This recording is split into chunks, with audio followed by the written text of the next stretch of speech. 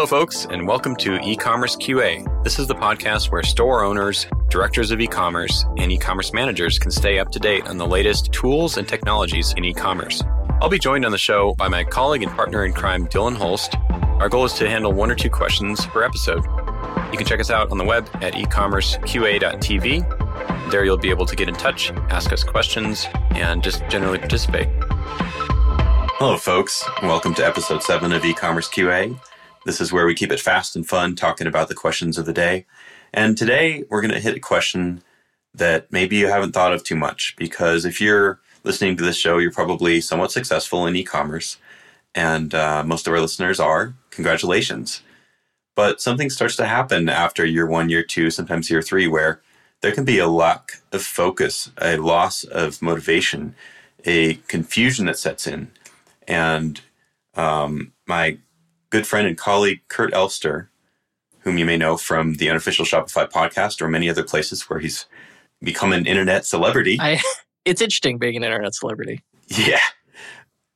Kurt's going to help us tackle this question. Now, Kurt, give us the 30-second version of who you are. Sure. So my foolproof positioning statement, I'm a senior e-commerce consultant who helps Shopify store owners uncover hidden profits in their store. And what we mean by that is, I've been doing nothing but e-commerce since my mid-20s. And I found, lots of different strategies and ways, be it conversion rate optimization or better sales funnels, to grow revenue for Shopify stores and e-commerce stores in general. So obviously the same principles work, for all e-commerce stores. I just like that Shopify is a platform. Now, didn't you start out being an e-commerce product manager? I was for thmotorsports.com, it's a aftermarket automotive parts dropshipper.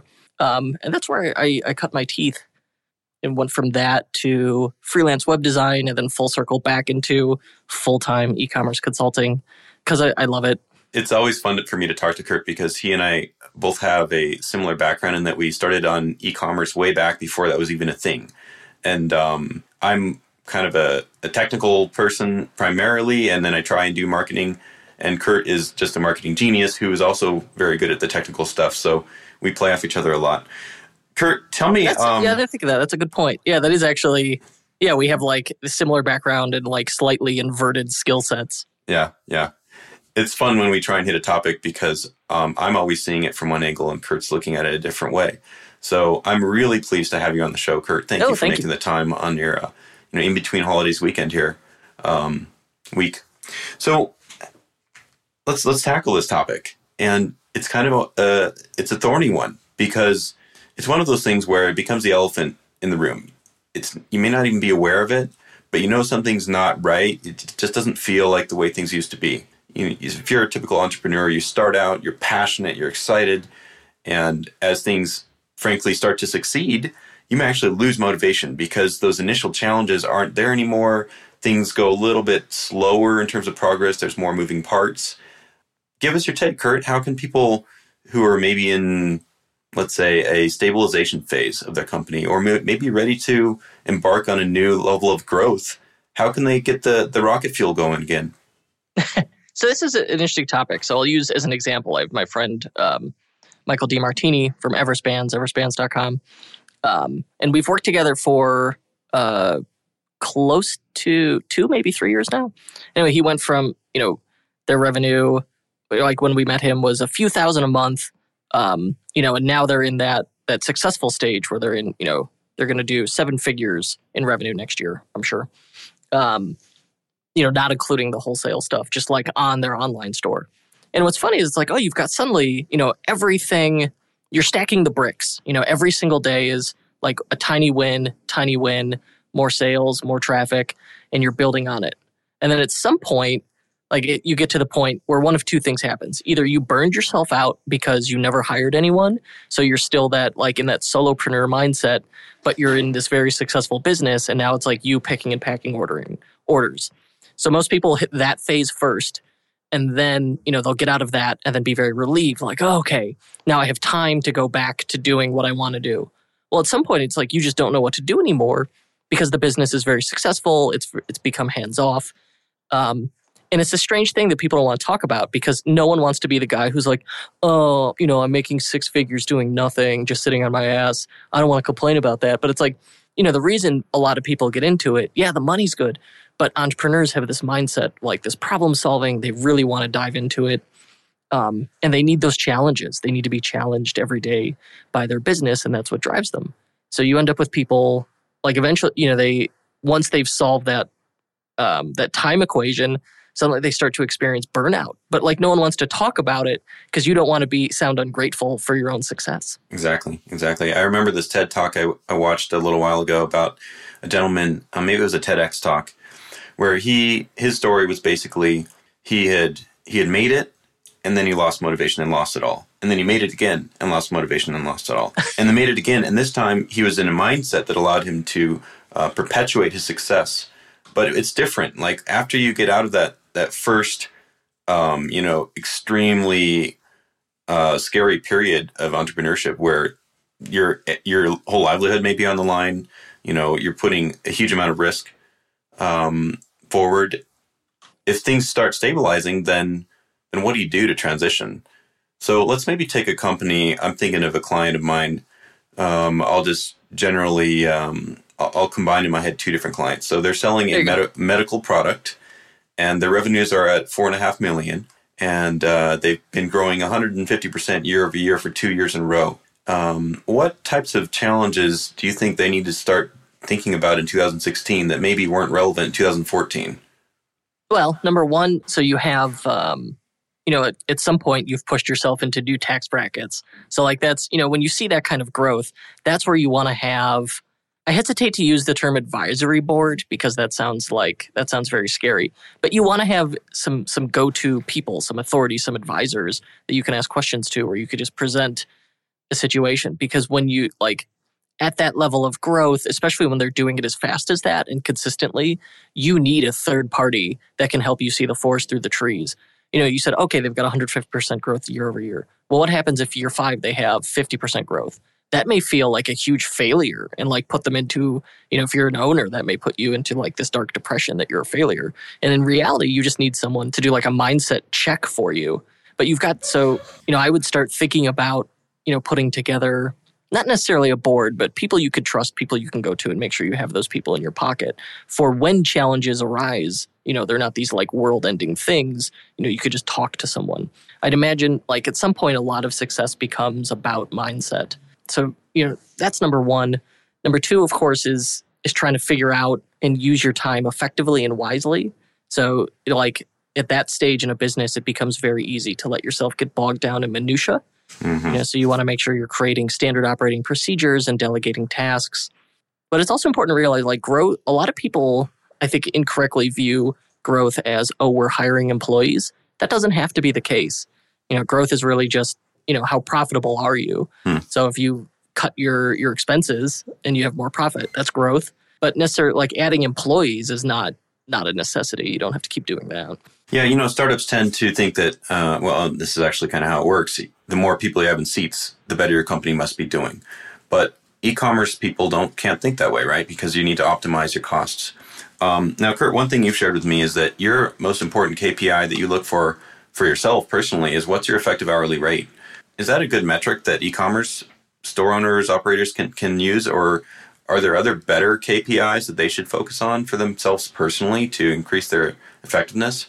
Well, 100% there's a couple, but I would look at the profitability of your average sale. So you're going to want to optimize essentially for cost of goods sold, but factor your time into it. That's the weird, coming from a freelancing background, I'm always thinking of things in terms of my time. But then when you look at e-commerce folks, they look at things solely as the markup. So it cost me $10 to buy this good and I sell it for 50. That's excellent. It's 5x markup.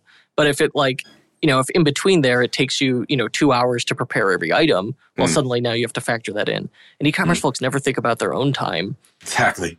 They think solely in terms of cost of goods sold. Well, factor your time in there. You'll quickly start to find places where you're wasting time. As a business owner, you want to be doing, if you're picking and packing your own orders, is that a valuable use of your time? Probably not. Versus if you're coming up with, more strategic efforts, overseeing things, delegating things, coming up with new marketing strategies. I mean, I think really if you're in that place where it's like, oh shoot, we've got $500,000 in the bank and I don't know, and I'm bored, like start developing new products. I mean, that's a great problem to have. Yeah, yeah. I'm thinking of a couple of clients I talked to earlier this year.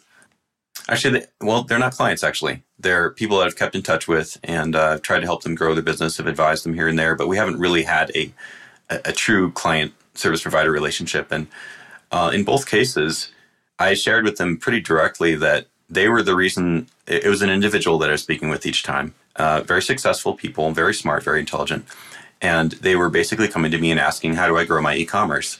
And in both cases, I ended up telling them, look, you're the reason that your company has achieved the level of success that it has. And you're also the limiting factor, because they really weren't able to let go and to delegate and to do these things that we're talking about. And it's kind of like you paint yourself into a corner, because when you're doing e-commerce, there's so many things you can do to optimize your costs if you're just doing it yourself. And you may feel like, oh man, I just want to take on more. And but that only works if you can make things automated. So if you're going to be just the one-man band, or even just a small team, obviously you have a lot of responsibilities, but how can people effectively create standard operating procedures when they may not have, a lot of business experience? Like a lot of our listenership are straight up entrepreneurs and they've never really done that. So there's another factor there. That was a good point. And you made me think of a couple things. Like, you're right about not wanting to let go. So the thing they may be answering their own phone. Mm-hmm. They may be letting people, dictate their time. They may be handling customer service themselves. They're picking and packing, ordering themselves. Those are all things you can delegate. And I want to make it clear, you don't have to hire a full-time or even part-time employee to do that. Mm-hmm. If you want to, you can. That's excellent. But as a stepping stone before you get there, I would probably start with like outsourcing to contractors and virtual assistants. Your customer service, a lot of stuff is probably like, hey, where's my order? Mm-hmm. Okay. Do you really don't think that you can train a virtual assistant to check on someone's order status? Of course you can. And virtual assistants are inexpensive, like a good so-called executive VA. So someone who's very talented, who's in the US, who's English speaking natively. Those folks will cost you, $25 an hour, and to handle customer service for order fulfillment, maybe they only have to work 1 hour a day on your store. Mm-hmm. Like that would totally be worth it. And then of course there's drop shipping fulfillment services like Fulfillment by Amazon, which like that's the first thing people do to save time. I'd say number one is start doing drop shipping. And then number two is, delegate that customer service. I really enjoyed the show you did recently with Donnie over at Less Accounting. Oh, yeah. Because they've been developing a bookkeeping service that you don't even have to keep your own books now. Check it out. We should include that in the show notes. Right. Yeah, it was like Autopilot, right? Autopilot, yeah, by Less Accounting. Mm-hmm. So it's the Less Accounting software, and then someone else uses it for you, which is fantastic. Because how much time... the thing about bookkeeping isn't necessarily that it's complicated. It's that no one wants to do it, so you put it off. And then by the time you go to tackle it, it's just like you're dreading it and you're tearing your hair out. And especially with e-commerce where, if you're paying sales tax monthly, like bookkeeping becomes pretty important. Oh, yeah. Yeah, I totally forgot about that one. Yeah. I switched to using a bookkeeper this year, and I am so glad I did it. Yeah. Yeah. So let's see. We talked about having an advisory board, basically people in your life that just you keep can go a mental to with your inventory. It does, like, you don't have to tell them they're on your advisory board. It needs to be in your head that like, this is my go-to authority on this topic. This is who I go to talk to. And it's not like the same person for every topic. Like it may be like, okay, this guy understands taxation. Maybe it's your CPA, Yeah, you want, you've got like a CPA. You probably like CPA is probably number one. You want that. A lawyer. It's not for everybody, but I got a ton of value for my personal and business life out of seeing a therapist. I've been very open about that. I started seeing a therapist this year. And really that was phenomenally helpful. And it's for that reason, is you have this independent third party, a sounding board, where you're saying, okay, here's my problem. Here's how I feel. Give me that independent outsider view. Yeah, I would even say maybe even like a health coach or, personal trainer, somebody to help you keep your health goals on track, because that's going to help your thinking and clarity and just momentum and so on. I know for me, one of my advisor type people that I'm most thankful for used to be a major executive at a restaurant chain. And it's like spending 15 minutes with this gentleman is probably worth 10 hours of time talking to most of my other friends and colleagues, because he understands everything so much better, and he's experienced so many more problems and has come up with solutions. So definitely, I think it can be a little bit intimidating to go up to somebody that you really respect and say, hey, you're so insanely successful. Would you mind, can we get a coffee? And then maybe if that goes well, would you mind being a sounding board from time to time? These people actually usually love helping younger business people succeed.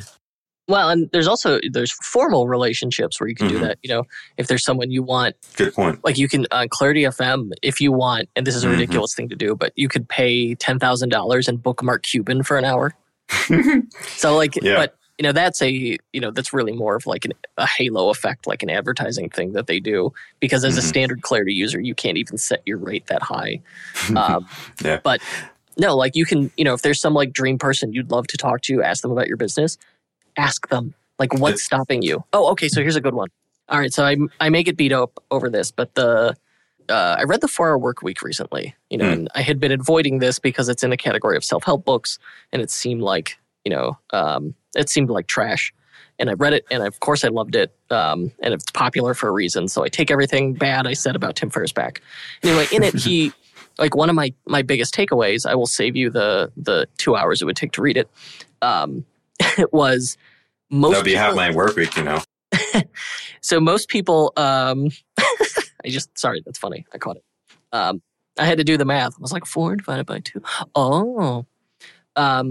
Most people aim for mediocrity, for being very average. So if you're aiming for mediocrity, for the middle, that's actually where the competition is hardest. So let's say, you don't, and I don't know if it's true, but the example he gives is, well, more people apply to state school than Ivy League. So maybe, you have a shot at Ivy League because everyone else assumes they don't. Or here's a good one. In a bar, no one hits on the hot girl. Like I guarantee if you took a survey, and obviously this is subjective and sexist and terrible and pickup art is garbage. But and true. Like the hardest, the most attractive woman in the bar is probably the one who gets hit on the least because people are like, oh, she's out of my league. Well, the same works in business and works in everything else. I was booking guests for my podcast, and I reached out to a whole bunch of people, the A-list people with the biggest audience, the two people with the biggest audiences.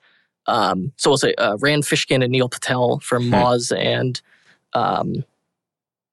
Crazy Egg both said yes immediately. I'm like, oh, wow. And then all the, these people who are more at my level all said no. So it's like, okay, the top, maybe it's that rule. And I think there's a little bit of like the 80-20 rule in there. But anyway, my point is, if you're like, there's some amazing mentor you'd love to reach out to, and you're the person standing in your way. If you're saying, hey, I can't reach out to them because I don't want to bother them, go ahead and reach out to them. Like, what do you have to lose? Totally. There's a reason those people got to the top. And usually it's because they're extremely nice and extremely smart at the same time. You were talking about using Clarity, and I've used that before to get in touch with some really, in my opinion, quite impressive people. Ex-president of Nordstrom I wanted to talk to, and he was super helpful. Really nice guy. He's kept in touch. Bob Schwartz, highly recommend. Talk to Bob Schwartz. I think it cost me a fair amount of change, but I've gotten so much more value out of it. So definitely having an advisory board or a quasi-advisory board in your head, at some point that probably formalize. And then the second thing we talked about was making sure you're effectively using your time really well. Is there anything, are you an advocate for doing things to motivate yourself and pump yourself up? Or are you more, what's your take on kind of that motivation side of this? Because once you achieve a certain level of success, if it's taken a lot of effort to get there, you can kind of have a letdown. You could very easily, stop doing what you're doing. That's rough. It depends on your personality. But for me, I think like if you got to that point, you are not affected by this carrot and stick mentality. Like if you're an entrepreneur, let's say, and this is, I'm paraphrasing from Amy Hoy's book, Just Fucking Ship. But if you're in school, you have a boss, in those situations, there's a carrot and stick mentality. So you've got, Like there's a real cost to not doing the work and there's a reward for doing the work. But once you own your own business, and especially if it's successful and you've, really worked yourself out of it, there's no longer a cost that like cost or reward isn't there anymore. So you could just coast. And I think that's where people get bored, they get burned out. And that's probably what we're talking about, when we say like victim of our own success. So no, absolutely. If you find yourself in that place where you're like, there's really no reason for me to try doing something, but I want to do it, but I'm having trouble getting motivated. That's where, you can play mental games with yourself.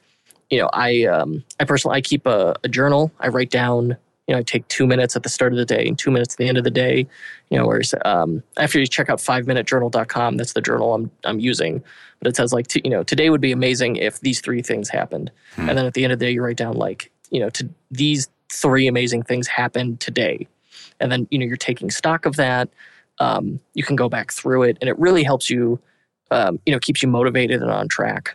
I know for me, the biggest motivator for me is helping other people. So if I simply schedule into my day, look, I'm gonna call someone that I know that they need some help, or I'm gonna do a little bit of pro bono work, or I'm gonna, help out in a volunteer capacity. I get so pumped, and there's always people that need help, right? If you've achieved a certain level of success, well, reach down and help somebody else. And that's what these amazing advisor type people that we talked about, that's what they're doing. That's why they're, willing to talk in their case.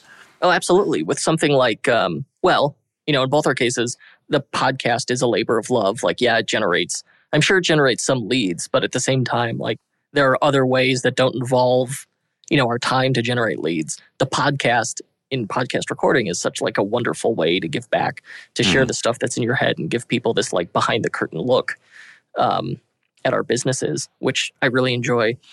So that's a good point.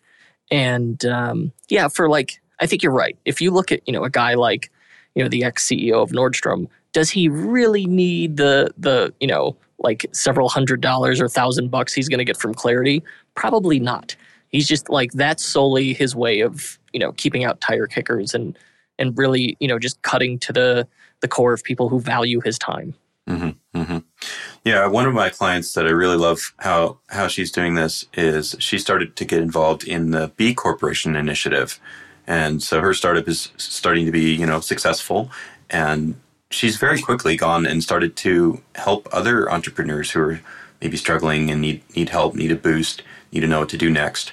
We'll include all these links in the show notes, by the way. Speaking of which, Kurt, is there anything you'd like to tell us about that you've been doing to help e-commerce store owners? Wow. Thank you for setting up that T-ball for me. Absolutely. On December 2nd, we launched e-commerce bootcamp. It is a package of books. It's a book, a playbook, a series of, it's like 2 hours worth of screencasts, and then several bonuses and other resources. But essentially it's a marketing playbook for e-commerce store owners. In our screencast, we do specifically Shopify, but essentially it's, introducing people to the concept of a sales funnel, and showing you here's like practical, easy ways to build a sales funnel. And it scales. You could do it, as a bootstrapper, or, exactly the same concepts are going to work if you're in a larger organization. And that's what I love about, the direction e-commerce has gone, is it's really democratized all these tools where, you've got Amazon and a small Etsy shop all using the same tools. So it's fantastic. It really is. And my wife and I have both gone through it. We're trying to think of starting an e-commerce store, and we were just super, super blown away by the insights you had in there. Oh, thank you. I appreciate that. Especially just the practical stuff, how do you set up your tracking pixels, and how do you do this and how do you do that? And highly recommend it. It's not just entry-level people that should be looking at this. I would say anybody that's wanting to be doing best practices e-commerce for 2016, you should definitely check out e-commerce bootcamp. e-commercebootcamp.com, is that right? Or is there a hyphen in there? It is. I was too cheap to buy e-commerce bootcamp without the hyphen. So I've got e-commerce-bootcamp.com. Hyphen bootcamp. We'll include that in the show notes. Thank you. And for listeners of the show, we'll set up a coupon code to give them 20% off. And sweet. Give me a coupon code. I'll make it right now. I'm looking out my window and looking at the snow on my roof. You know what? How about ski? Because that's what I wish I was doing right now. SKI. Very good. Can we do that? Perfect. All right. Nobody will guess that. SKI. And at least that way you can remember it. Yeah, exactly. I'm remembering it right now. So, obviously, e-commerce-bootcamp.com, also the unofficial Shopify podcast. Are there any other places people should go to follow you? Well, on Twitter, at Kurt Inc., Kurt INC, or at EtherCycle, depending on, Kurt Inc. is it's my personal Twitter, so a lot of behind-the-scenes stuff, whereas at EtherCycle, that's my agency. It's very formal, lots of pro tips. But if you want, e-commerce bootcamp, obviously a paid product. If you want free info, we've got our newsletter. You could find that at ethercycle.com/guide. That's, free info for growing a store. On e-commerce bootcamp, you can get the first fourth of the book totally free as a free download. And of course, the unofficial Shopify podcast, where, same deal. Mr. Bauer has been on once or twice. Once. Let's make that twice sometime. We'll talk about skiing or something. The hardest part about running a podcast is booking decent guests. So yeah, it's like you've already proven yourself. So we just have to talk about a topic. Yeah, we'll figure something out. So folks, if you like skiing or e-commerce or any of the things that we've talked about, we'd love to get you involved in the discussion. So there's a contact form on ecommerceqa.tv, which is where you would have heard of this podcast. And definitely, if you'd like to talk to Kurt or myself more about the stuff, if you got any questions about anything we've covered, we'd love to engage with you about that. For now, I think that's going to be it, except I have one more question for Kurt. Sure. What's the story behind the name EtherCycle? Good question. All right. So fully and admittedly, I have over time, like all entrepreneurs, I have grown to hate the name. At the time when we started we didn't want to be freelance web designers and developers. I was silly, bit off more than I could chew, and said, let's start a SaaS business that's like an e-commerce platform that pre-populates inventory for bike shop owners. So it was a portmanteau of Ethernet and bicycle. And then we just thought it was good because it's 10 characters, so it's short, it's memorable, and there's no way it's registered anywhere. And still isn't, which makes my life easy every time a new service opens up, whatever it would be, like when Instagram showed up suddenly. What? Because you're around before Instagram. What happened to it? What? It didn't work out?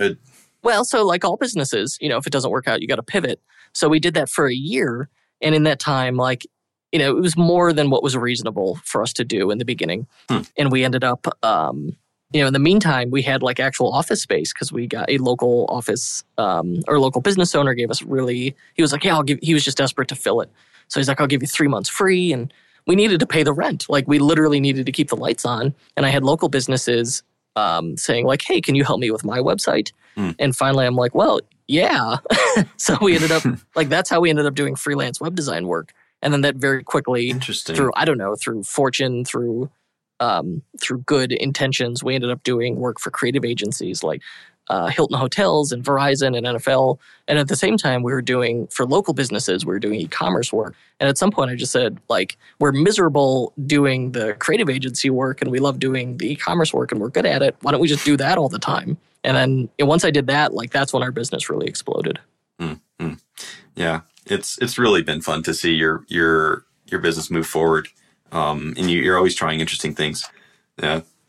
Hey, this has been fun. We've gone a little bit longer than usual, and that's okay. It's the holidays. Yeah, I'm actually. We went back to work, but it's been nice because it's slow. So I've got lots of time to work on my own stuff, book great podcast guests and redesign our agency website. Lots of fun stuff. So I'm definitely not experiencing the that growth burnout thing we just discussed. That's great. Well, we wish everyone listening to this the best as you continue to grow your podcast. Your e-commerce business. Cut. Podcast. I love podcasts. Go for it. Yeah. Do a podcast. Although everybody's going to do a podcast in 2016. There's my prediction. You can bet on that. All right, Kurt, I think more people do it. I hope more people do it. It's fun. Yeah, podcasts are great. I'm going to cut this right about here.